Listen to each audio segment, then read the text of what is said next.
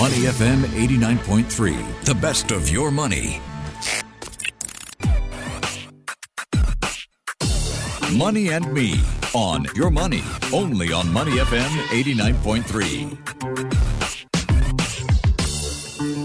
We all know the adage, don't put all your eggs in one basket. And we typically think of this in terms of diversifying across asset classes. But what about diversifying across geographies? Is it even worth a look outside of U.S. markets? In 2023, 3 of the top 5 traded stocks among trading platforms Saxo's global clients were U.S. stocks, NVIDIA, Tesla and Apple. And amongst its Singapore clients, 5 out of 5 of their top-rated stocks were Tesla, NVIDIA, Apple, Palantir, and Amazon. So given this, what incentive is there to look beyond U.S. markets? Well, what if I told you that there were 6 stocks that gave investors more than 50% average returns per year over the last 5 years, and they aren't U.S. stocks? Well, I'll tell you what they are in a while. To help us think through building a globally diversified portfolio, we're happy to welcome back to the show Adam Reynolds, who is Apex CEO of Saxo. Good morning, Adam. Good morning, Michelle. Great to be here again. Great to speak with you. All right. So one key reason why everyone seems to be associating investing in U.S. market seems to be the U.S. market is the largest and most liquid stock market in the world. That means a lot of trading volume, which makes it easy to buy and sell. Are there any other reasons why people seem so to twin this idea of investing in the U.S. stock market, in your opinion?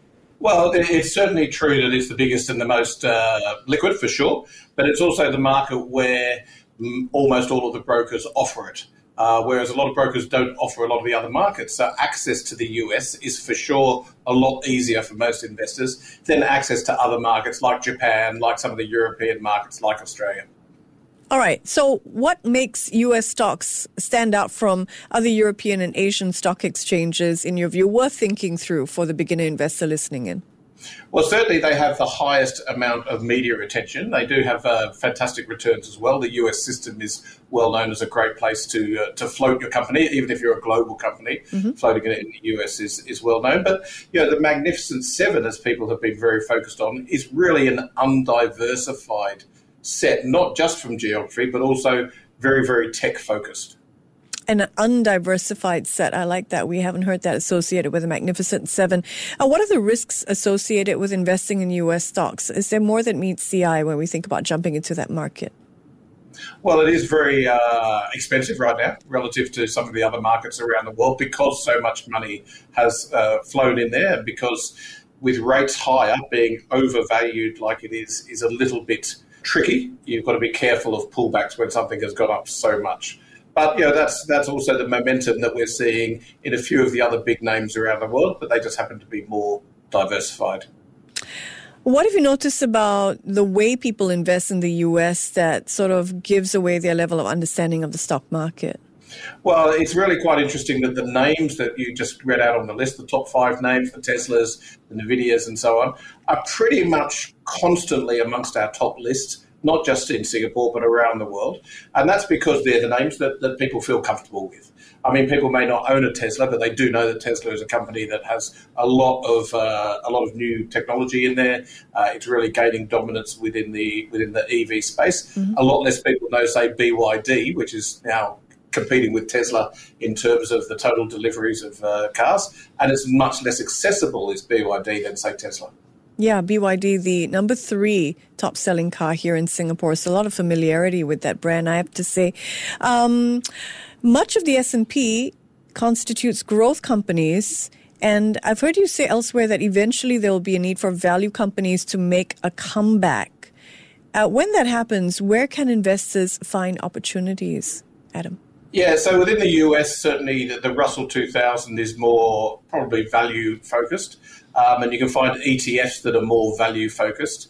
Value is really the Warren Buffett style of investing rather than growth, which is more the momentum hedge fund style of investing. Mm-hmm. So I do think there's different ways of expressing that sort of view without having to think about individual names that you might like to put into a value portfolio. All right, let's broaden the discussion. How exactly do we go about getting started thinking about building a globally diversified stock portfolio? Yeah, it's a great question. And we were thinking about it a bit here recently as we think to how do we encourage our customers, our clients to diversify themselves away from the Magnificent Seven without stepping into things that are not performing, because you do want things that have been performing. There's a good reason that companies perform consistently for multiple years. So we've run some screens. Actually, I found what I'm now calling a glorious global 10, which are 10 companies, all of more than $50 billion market cap. So they're all substantial companies around the world, all of which have returned more than 50% per annum average over the last 5 years, and are much more diversified than the Magnificent Seven. They come from 7 different countries. They come from 8 different industries, and they're all performing extremely well. And does Saxo have an ETF that covers all 10? We do not have an ETF, but we do have each of the 10 on our platform, so people can find them pretty easily, so that they can invest in them. And they come from, Japan is very, very hot right now. Yep. So Japan is the only country which has more than one in the Glorious Global 10. It has 3 of the names in there. You've got Australia, you've got Canada, you've got Denmark with Novo Nordisk, you've got the Netherlands, you've got quite a few different countries in there. We should tell listeners that Saxo is Danish-based. Absolutely, yeah, Danish-based bank. So we know Novo Nordisk very well. It is one of our top global names because of our Danish head office and large presence in Denmark. All right, can I get you to list the top 10 for us? The Magnificent 10, the Glorious 10. The Glorious Global 10. So Tokyo Electron, Japanese, that's a semiconductor company. ASML, Dutch, also semiconductors. Novo Nordisk, Danish, number 3, which is pharmaceuticals. Shopify, Canadian, e-commerce. Fortescue is an Australian mining company. Hermes, everyone in Singapore knows Hermes because they love their handbags, that's French. Daiichi Sankyo, which is another pharmaceutical company from Japan. BYD, the EV manufacturer we talked about a little bit earlier. Hitachi is a technology provider, cloud and so on. And Mitsui & Co., which is a Japanese trading company. That's the Glorious Global 10. Glorious Global 10, and remind us of the criteria that's made them glorious? More than 50% average return over the last 5 years. Wow. And more than $50 billion in market capitalization. We're certainly going to keep our eyes on that Glorious Global 10. Love that. That's the first time we've heard that here on this show.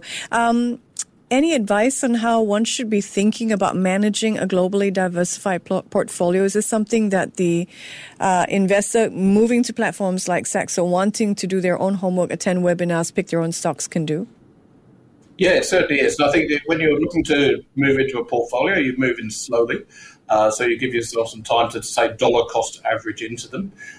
You probably, because there's so many different currencies and countries involved, I don't think you do any currency hedging. You have a portfolio with lots of different currencies in there, so they will all perform as with their currencies as well. And move in slowly rather than trying to go all in on 1 or 2 of the names immediately. It's so interesting. So in terms of thinking of geographies, you're more focused on the companies that meet the Glorious 10 criteria when we talk about allocations. Yeah, well, look, I think that Japan is a super, super interesting geography at the moment, and that's why it's got a few in there.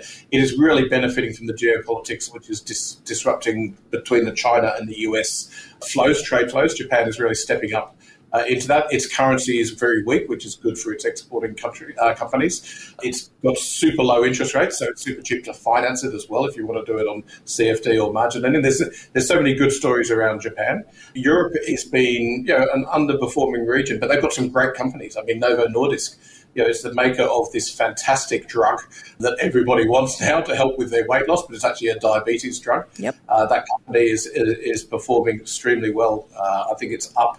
Its share price is up 400% in the last 5 years. So it's an amazing company. Its market cap is bigger than the whole GDP of Denmark. Wow. Which is kind of nuts, right? So, there are these countries. They're all companies. They're spread around in different countries, and they're performing well. And just looking at a much broader set of countries when you're looking to invest and having a bigger screen really helps with diversification. We've been discussing investing beyond U.S. borders with Adam Reynolds, Apex CEO of Saxo. Thank you very much for joining us this morning, Adam. Always a pleasure, Michelle.